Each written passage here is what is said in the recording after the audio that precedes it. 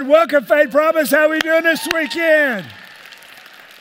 Man, that's some rocking happening in worship, and man, we are thrilled. Want to welcome you from whatever campus that you're worshiping with us, all the way out in Campbell County or Anderson or North Knoxville, our Blount County campus, our Internet campus, or Pellissippi campus. We're thrilled that you're with us, and as you saw in the video, we're launching a new series called Man versus Woman. And there's not a season on that, by the way. That's been happening from the Garden of Eden until we get to heaven. And so we're going to dive into that. We have two more small group lessons on Let Hope In. I hope you don't miss those. Guys, if you missed Friday night, it rocked, it cooked. The Cowboys of Blount County, amen, it was great. The Cowboys of Blount County did 500 pounds of barbecue, and it didn't make it. Now, if there had been 500 pounds of barbecue for those ladies, there'd still be 200 pounds left. And we did it for leftovers, but there was none. And so it was great. God moved in a great way. Excited. Now, we're going to do 3 weeks of the series of Man versus Woman, and then we move into 4 weeks of Heart for the Harvest. Heart for the Harvest began as a free will offering. We don't do any more capital campaigns where people pledge and all that for 2 or 3 years. We do one free will offering a year. And it started when we built the balcony of our previous, several expansions ago at the Pellissippi campus. And God began to move, and then we were praying for miracles. So I said, while we're praying for financial miracles, let's just pray for other miracles, for healings, for salvation, for prodigals. So we call it the Month of Miracles. And so that'll begin in 3 weekends, and then we'll have that for 4 weeks. We'll be praying for miracles every weekend. So 7 weeks from this is a Heart for the Harvest offering. It is because we have a heart for the harvest of God for souls. It's how we expand our campuses. It's how we do things we need to do in buildings, some of the compassion, some of the orphanages we support, some of the other things, the pool that we're doing in the inner city Knoxville, and some of the other stuff. And sometimes we use it for dead, but it's about expansion. So that's coming. I hope you guys are setting aside. Michelle and I have been setting aside for months for that. And we've got on my table in my bedroom, I've got some money, and I just keep putting money in there, and every time God does something, I put more money, and so, man, I'm praying it just multiplies a 100-fold harvest, and we all do that, and we're able to fund the things that God wants us to do. Amen? Now, we're going to start this series in reverse order because it's usually ladies first, right? But since we had a men's night Friday night, and since we were talking about Samson, I thought we'd roll into that, so we're going to talk about men this weekend. Next weekend, we're going to talk about why men and women have this problem. Why we don't understand each other. Well, actually, women understand men, but men don't get women because men are simple and women are not. So we're going to talk about that next weekend and how God designed us. And then we're going to finish with a message about the ladies. And guys, hopefully we'll understand. After that, we'll know what's going on. So that's happening. Now, when God designed men, and God designed men first in his creation, he designed man. He made the man to be a protector. He made the man to be a provider. He told the man to subdue creation. And he created in man the heart of a warrior. Would you guys agree with that? Do y'all agree with that? Come on, everybody, all of our campuses, absolutely. And so that's what he designed us to be, but now we live in a culture. We live in a culture that's anti-Christ. Would y'all agree with that? Yeah. It's the culture we live in. And the culture is now blurring the lines of what a man is supposed to do, what a lady is supposed to do. It's blurring the lines of sort of how God designed us. Our culture basically says there's no difference between men and women, and that is crazy. But that's what they say, and so we're supposed to act alike, do alike, walk like, talk like, and it's just not ever going to work because we're not the same, are we? See, God uniquely designed us, put us together, and we're better together. But he gave guys gifts, and he gave the ladies gifts, and then when we come together, we're better as a team. We're better. I mean, it's just how God wired us. Now, there's some good things as the culture has come around and some things that have helped ladies. But let me tell you one of the greatest things that I hate that our current culture has done. Because it's tried to equate women and men, we've lost the culture of honoring women. See, when I was a kid, Remember Matt and Festus? Now, the young folks are saying, is that Matt? Who is that? Matt Damon? Who is that? No, that's Marshall Dillon. Gunsmoke. Y'all remember that? Come on, that's back when TV was godly. And so it was, but let me tell you what Marshall Dillon and Festus did. They always tipped their hat to the ladies. They always opened the door for the ladies. You know, I was taught if you see a lady, she's carrying something, you take it out of her hand and you carry it for her. Your man is never to hit a woman. You are to treat women, they're to be treated with dignity and honor. The culture taught that. School taught that. You know, I was taught that in my home. And so I hate that we've lost that, haven't we? I mean, we've lost that. You know, if you've got a little girl and you're thinking that some guy, and all the words that are in my head I can't say. I used to say them, and now we're bigger, and people say you're supposed to be dignified. But that next peckerhead that comes to pick up your daughter, that's it. Did it come out loud, Ron? Sorry. I'm so sorry. Now this is the deal. Listen. This is the deal. Now, listen, I tell my daughter, listen, because I started dating my daughter when she was young, and I would open the car door for her, and I would pull her chair out. You know what I'm talking about? And I would say, if a guy doesn't treat you like this, then he punt him to the curb. If you tell your daughter to wait by the door till a guy today's going to open it, he's driving off and leaving her on the side of the road. It's because we're not teaching that, and I hate we miss it. 1 Peter chapter 3, verse 7 says this. You husbands, that's us guys, in the same way live with your wives in an understanding way with someone weaker. Most of us are stronger than our wives. Since she is a woman, and show her what? Honor. As a fellow heir of the grace of God, so that your prayers will not be hindered. Do you know, guys, some of us, our prayers are hindered because we don't treat our wife like she deserves to be treated. That's our prayers are hindered. I mean, it's just the way that it is. And so, again, God credited us differently. It's how we're to treat women. Now, we live in this culture that's anti-Christ and anti-biblical, right? Now, let me tell you the power of the culture.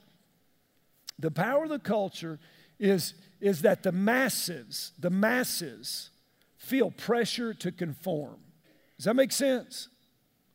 I'll give you a great illustration. Tattoos. Not the little guy with the airplane. I'm stuck on Nick at Night. No. If you know it's the power of the masses for us to conform to it. And so we are all in the culture, right? But does a fish know he's in the water?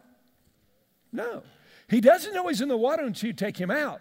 And we're so saturated with this culture, this society, that we don't realize that we're in it. And there's this huge power to conform. Like tattoos, when I was a kid, the only people that got tattoos were military guys, right?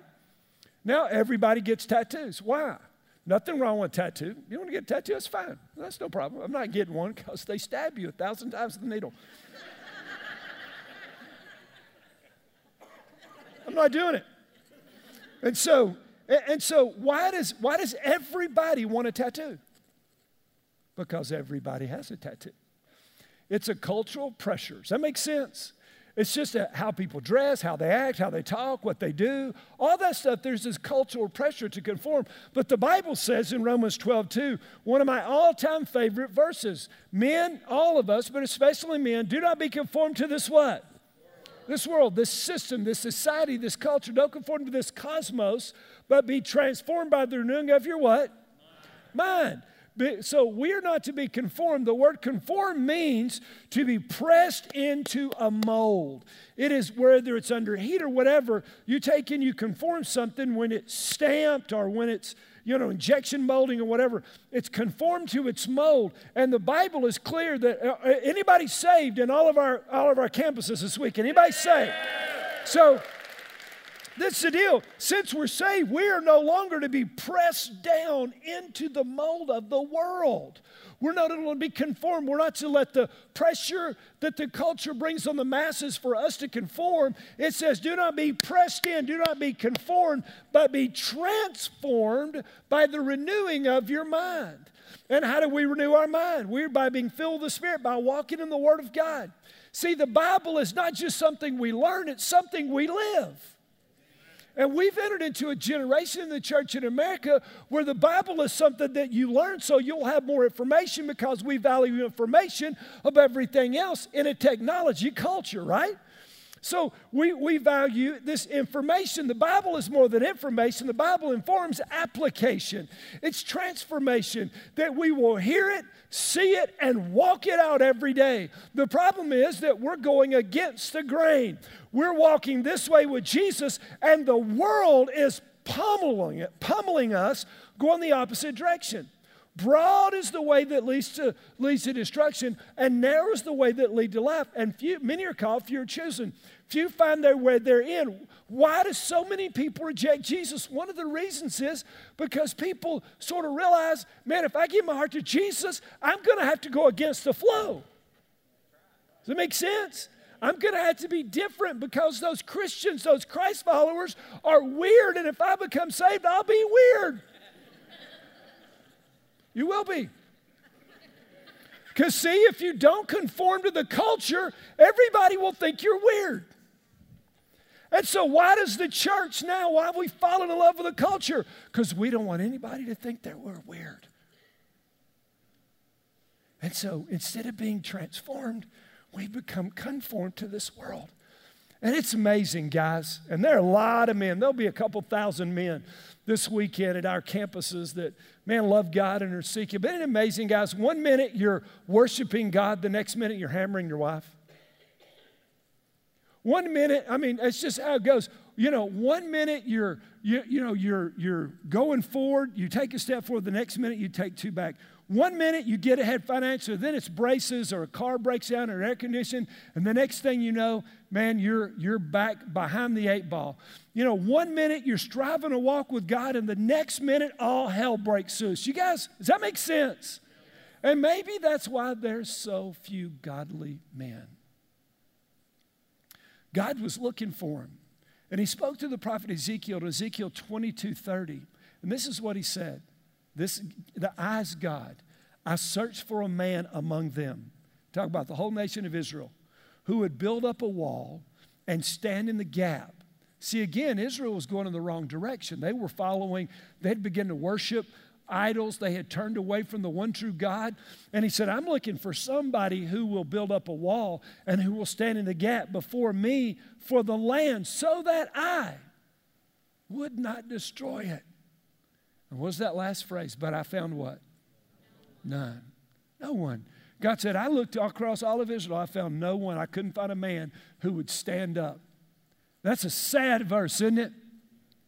But in the name of Jesus, Faith Promise men, let's find some godly men in every campus. Amen. Let's find some men who are going to stand up and be men of God, who are going to walk it. Because what God was saying, God said, I'm looking for a man who will stand against the flow of this culture. I'm looking for a man who will be a man of integrity, a man of his word, a man of the word. I'm looking for men of courage who are not afraid to go against the flow. I'm looking for a man who will stand for me when everybody else is falling. I'm looking for a man who will defend the defenseless, who will care for the widow and the orphan and the poor. I'm looking for a man who will lay down his life for his wife the way Jesus laid down his life for the church. I'm looking for a man that will impart some spiritual truth to the next generation. That's the kind of men that God is looking for. And at Faith Promise, every week we have about 2,000 from 0 to 18 years of age. Many of those kids, those students come without spiritual parents. They have a mom and dad, but they're not born again. And they need some spiritual parents who are going to walk with them in Jesus' name, who are going to be small group leaders and care for them and be men. Man, come on. The reason that guys don't want to go to church is that we've wussified the church. Because we've let the culture in and we tried to blur the lines. There's no difference. There's a difference. And we've got to understand the difference. God's looking for a man who will unselfishly care for others and put others in front of himself. Faith Promise, that needs to be the heartbeat of the men of this church in Jesus' name. Y'all believe that? It's what we got to do. Come on. Let's raise up a generation of men who begin to understand what the Bible says that it means about being godly. So thinking about today, I began to peruse the Bible because there's a lot of strong men in the Bible, right? Man, we could have pulled Abraham or Moses. We could have pulled, Ezekiel. We could have pulled all these guys. And then we could have pulled the best of the best, which was Jesus. But he's a little hard to emulate. I mean, he did the fishes and the loaves deal. I mean, he's a little higher than everybody. So let's don't pick someone who's never blown it. Let's pick someone who's blown it and make us feel better. Amen, guys. Come on. Trying to help you. And so, man, let's pick the strongest man in the Bible. What was his name? Hey, man, he was a he-man. He was a dude. He was the man. I mean, he was, he killed 1,000 guys by himself with a jawbone that was laying on the ground. He was bad. Now, there's so many lessons to learn from Samson. I mean, there's so many things that we can pick up. But one of the greatest lessons that I learned, and if you've been through the Bible reading plan with us this year, you've already read the book of Judges where we find him. But one of the greatest things that I learned from the life of Samson is Samson never fulfilled his potential. And it is a bedrock principle. It is a passion that drives me, that gets me out of bed, that pushes me to keep going because I want to reach my potential. And as your pastor, I want you to reach your potential. And at Faith Promise, I want us to reach our redemptive potential as a body. And God is doing some radical things, man. We are stoked about it. But see, Samson, he could have made such an impact, but he didn't. He never achieved all that God wanted him to do. Now, he was a superhero. But I guess Superman had his kryptonite. Samson had his issues, didn't he? But God, don't all men have issues? And if you think you don't, just ask the woman who's sitting somewhere near you. She'll help you with that. She doesn't have to be married to you. Is that ugly? I'm not sure. All right. We find the story in Judges chapter 13 through 16. Now, if you've ever been in church, you've heard about Samson. His victories were legendary. His strength was legendary, but his weaknesses were huge. Does that make sense? And so he's going to be like Ray Rice. He did all these great things, but he's going to be known for his video reel with Delilah. He's going to be known for as a deliverer who was blinded by a hot poker and put in a prison to grind wheat for the people that God had called him to lead. Now, I want you to see something. I want you to get, if you're paying attention, say, I am. Men, who sabotaged Samson? Samson did. You got to get that. Nobody else sabotaged Samson. Samson sabotaged Samson. He was given one of the most unique sets of gifts and powers that anyone had ever been given. From God, for God's mission, for God's glory. He was called to be a deliverer and a judge of Israel. He was called to set Israel free from the bondage that they were under the Philistines. Because for 40 years they had been slaves under the Philistines, but because of bad decisions, he was dashed and trashed and missed what he could have become. I love what Craig Rochelle said about him. I read a great book, probably last year, that Craig wrote about Samson. He was an incredibly strong man with a dangerously weak will. Now let me ask you a question, guys. Has your will ever failed you? Absolutely. We've all failed. Now, what we have to understand, and I'm gonna give you what Samson could have done and not fallen. And he chose not to do in a minute. You say, but wait a minute, Pastor. That's Samson. He was the strongest man that ever lived. That's not me. That's him. Listen, like Samson, God has called you. God has gifted you. God has a mission for you to advance His kingdom and to build His church. God wants to use you in radical ways, and He has uniquely empowered and anointed and appointed and gifted you to do that. Just like Samson was anointed and appointed before he was in his mother's womb, as the angel told his mother, as God called her, then he was called to set Israel free from the Philistine rule. That's what was going on. Now, in context, Israel had sinned away their freedom. They were in a 40 to 80 year cyclical cycle of sin. Joshua had died, and it says there was a generation that rose after Joshua that did not know the Lord nor did not know the things of God. Now, faith promise, God is rocking now, isn't He? Yeah. He's doing a great work. But listen, there's another generation rising up within us right now. And it needs to be a generation who understands God and knows the mighty works of God. And they will only know it when we infuse it, when we impart it, when we energize, when we share, when we walk with them. We are called to raise up another generation and teach them how to praise God, how to read the Word of God, how to walk differently than this anti-Christian culture. Now, ladies, I don't understand this part, but we know his dad's name is Manoah, and we don't know his mother's name. I don't understand why. Just thought I'd throw that out there to you. Couldn't find it. Maybe you can. And in Judges 13, 3 through 5, then an angel of the Lord appeared to the woman, we don't know her name, the woman, and said to her, behold, now you are barren and have borne no children, but you shall conceive and give birth to a son. Now, do you believe that this woman had been praying for a son? Absolutely. It was the desire of her heart. Because to have no son in this day meant that there was some, it was a blight. It's not today. We now understand a little more. Man, we pray for people who are struggling and want kids and can't have them. But she conceived and give birth to a son. Now, therefore, be careful not to drink wine or strong drink, nor eat anything unclean. For now, this is not him, this is her. For behold, you shall conceive and give birth to a son, and no razor shall come upon his head. For the boy shall be a Nazarite to God from the womb, and he shall begin to deliver Israel from the hands of the Philistines. So the woman's just chilling out, an angel shows up. That's a great day, isn't it, ladies? It's a great day. The angel shows up. Says you're going to have a son. He's dedicated to me. He's going to be a Nazarite from the vow. Then, matter of fact, from now on, you're going to fulfill the Nazarite vow. He's going to be a Nazarite to me from his womb. She goes and tells her husband, hey, an angel showed up, told me all this stuff. And I love what her husband does in verse 8. He prays a prayer. And if you're a parent, I want you to check this out. Then Manoah, and we know his name, Manoah entreated the Lord and said, O Lord, please let the man of God whom you have sent come to us again, that he may teach us what to do for the boy who is to be born.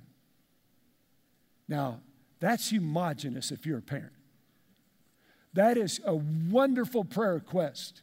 Parent, if you're a parent, you ought to be praying this. Send me the angel so that I will know, God, what you are calling these kids that you have given me to do and to be.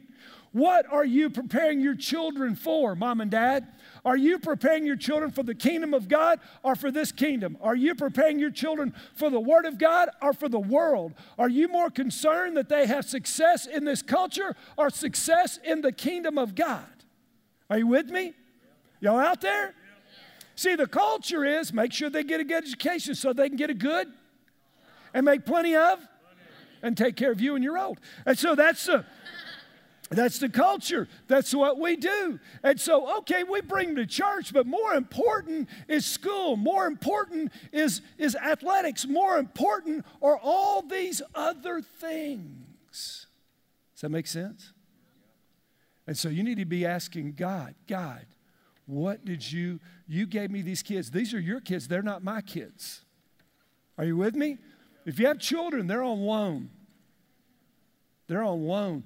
And as a steward of God, as a child of God, it is your job to steward those kids for God. Are you there? raising our kids up, man, it's about the kingdom of God. It's about the church of God. You can do touchdowns. You can have great grades. Good. Hey, amen. But you are called to be used of God. Does that make sense? And so in Judges chapter 13, verse 13, the angel of the Lord said to Manoah, let the woman what? I've already told her once, not once. Once. I've already told her once what the child's going to be. I've already told her what she's doing and what the child's to do. Verse 14, he goes on, because the child is set apart for God. So Samson is dedicated. Therefore be careful not to drink wine or strong drink or anything unclean, for behold, you shall conceive and give birth to a son, no razor, for the boy shall be a Nazarite to God from the womb. He is dedicated to God, dedicated to God. He is consecrated, dedicated. Now, to understand what a Nazarite meant, because we don't have Nazarites running around today, do we? No. So there's a Nazarite vow. We got to roll back to Numbers chapter 6 and find out the three things that a Nazarite was to do. And the reason I'm giving you these three things is because I want you to see something. If you're listening, say I am. Because the Nazarite went opposite to the culture. The Nazarene, you could see that dude coming a mile away. You could. So, in 6:2, speak to the sons of Israel and say to them, when a man or woman makes a special vow, the vow of a Nazarite, to dedicate himself to the Lord. He is dedicated, which means to consecrated or separated. It's really the same word that's called holy, because holy means separated. In the book of Romans it said, there are some vessels for common use and some vessels for honorable use. When you were born again, you were created a vessel for honorable use for God. You're a holy nation. You're a priest and kings unto our God, says in 1 Peter, and you are now called. Are you with me? Called, dedicated, separated, consecrated to be used by God. You say, oh, no, not me. I'm just a regular person. If you're born again, then you have been set apart for God. Amen? You've been called by God to serve God. So there's three things. Number one, no alcohol. Verse 6:3. That would take many people out. No alcohol. Chapter 6, verse 3, it says that they're not to drink anything. He shall abstain from wine and strong drink. He shall not drink no vinegar, whether made from wine or strong drink, nor drink anything from grape juice, nor eat anything or fresh dried grapes. Because everybody in the culture drank wine. Everybody did. Right? I mean, everybody did. And so he was different because he didn't. There wasn't bottled water everywhere. And the water had stuff in it, so they grew grapes, they put them in wineskins, and that's what they drank. But a Nazarite never touched it. Any kind of anything, grape juice, wine, nothing alcoholic of any kind. Why? Because he's set apart for God, and the world needs to know that he's set apart for God. Does that make sense? Like if somebody offers me a beer, a glass of wine, I say, no, thank you. Well, why don't you want it? Because I don't drink. Well, I guess you think drinking's a sin. No, I'm just set apart for God. I'm just set apart for God. Now, let me tell you, what many of you thinking, wait, my friends will think I'm crazy. I know. And we want to go with the culture because we want the world to like us.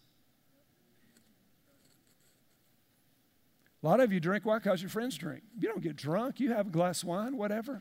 But you know what? I always take an opportunity. I don't preach it, man. I don't jump up and down and say, hey, I'm just set apart for God. I'm different. I just don't drink. Now, is there cultural pressure to drink? Yes. Every kind of place you go. So I just know when I walk in, people are going to offer me alcohol. And I've had people say, well, I believe I can witness better if I could just be like them.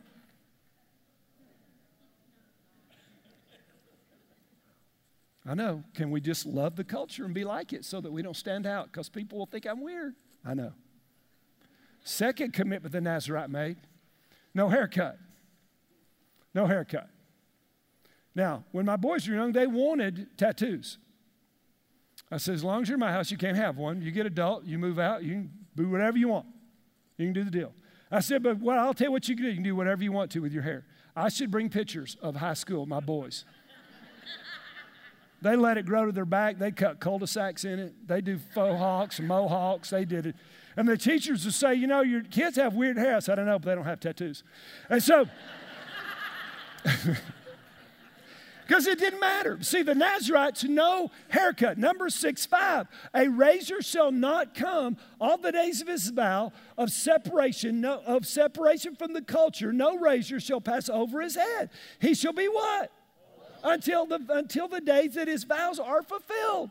Now, I want to tell you, back then, they didn't have a hair product. So if you're a Nazarite, you have the Troy Polamalu look. And I want to tell you this next thing is deeply spiritual. I have sought God heavily after this, and I believe the Lord has spoken. Samson did not have a mullet. Pretty convinced that there was no mullet. But see, they didn't cut his hair, so you could see the guy coming a mile away. Dude, that's Troy Polamalu. No, that's a Nazarite. Wow, he looks different than everybody. I know. He stands out in the crowd. I know. Because people that are separated out, consecrated and dedicated to God, stand out in a crowd. And we don't want that. We don't want that. And number 3, they will not touch anybody dead. Number 6:6 says that all the days of his separation to the Lord, he shall not go near a dead person. It didn't matter if his mom or dad. It didn't matter how close family was. And in that day, if your family died, there was the family came together. They ceremonially washed the body. They anointed the body. They wrapped the body, and they buried the body. But if you were set apart for God, you were not to touch anybody or anything that was dead, and it set you apart. Because if you touched a dead person, you were ceremonially unclean. There's ceremonial cleanness, and there's different things in the Old Testament. And so, but you're ceremonially unclean. And so guys, let me ask you a question. What are you touching? Because we've been consecrated for God. We've been set apart for God, and we shouldn't touch anything unclean. You remember Samson, a lion jumps out, Spirit of God comes on him. He grabs it, rips his jaws apart, throws him in a ditch. Comes a few days later, the animal is decaying, and there's honey in there. He just sticks his hand in and grabs the honey out. What was the vow? Don't touch anything dead. But he did it anyway. See, all 3 of these commitments, and I'm not asking you to make these commitments. I'm using these as a teaching because every Old Testament thing is a type or shadow for the New Testament. And so what we see by the separation, the consecration of the Nazarite is that we are to be separated and consecrated. We are to be different than this culture because we are set apart for God. All 3 commitments set people apart. See, the masses, the culture, want to force you, conform you, and make you walk in its mold. The question is, will we oppose the current culture for Jesus? Or will we walk the way they walk? Our first stand, and we've seen so many. At Pellissippi, we're going to have another boatload of baptisms this weekend in all of our services, and other campuses are too. The first thing that you do when you're saved is the first thing they did in Acts chapter 2. All these people were saved. They immediately went down to the river, and those people made a public profession to follow public enemy number 1. The executed, resurrected Son of God who was, number 1 on the FBI 10 most wanted list. Dead or alive. They tried to kill him. He came back alive. I love that. And so he comes back alive, and now these people are standing and putting on the clothes like you have seen in these services as people have gone public, and they put on the clothing of baptism. They've stood up for Jesus in a world, he says, there is no Jesus, there is no Christ. He never came out of the grave. Come on, you guys get with the program. When they did it in Acts chapter 2, their families would have a funeral for them. They lost their jobs. They were persecuted. Today, gang, we live in America where we can still worship freely, but there may be a day that you'll have to decide your job or Jesus, the world or the Word. What are you going to do? And I tried to raise my kids, and I tried to lead this congregation that everybody that come here, all of us are clear on one thing: Jesus is Lord of all. Amen. Man, we're going to follow Him. You say, but wait a minute, Pastor, again, I'm no Samson. I'm just not a Samson, man. Oh, yes, you are. You were called. Before the foundations of the world, you were gifted by the Spirit of God and marked and sealed by God. You are energized and equipped and empowered with spiritual gifts from God. God has a plan for you. God wants to use you. God wants to use you for His glory. God wants to use you to advance His kingdom. God wants to use you to raise up another generation. You have weapons that God has given you, and God has called you to fight some battles against hell and this culture. Like Samson, though, we all have weaknesses, don't we? All of us. Now, let me tell you Samson's greatest mistake. Are you ready, men? All the men, if you're men are listening, say, I am. Let me tell you Samson's greatest error. He went solo. Read 13, 14, 15, and 16. He never listened to anyone. He never sought anyone's advice.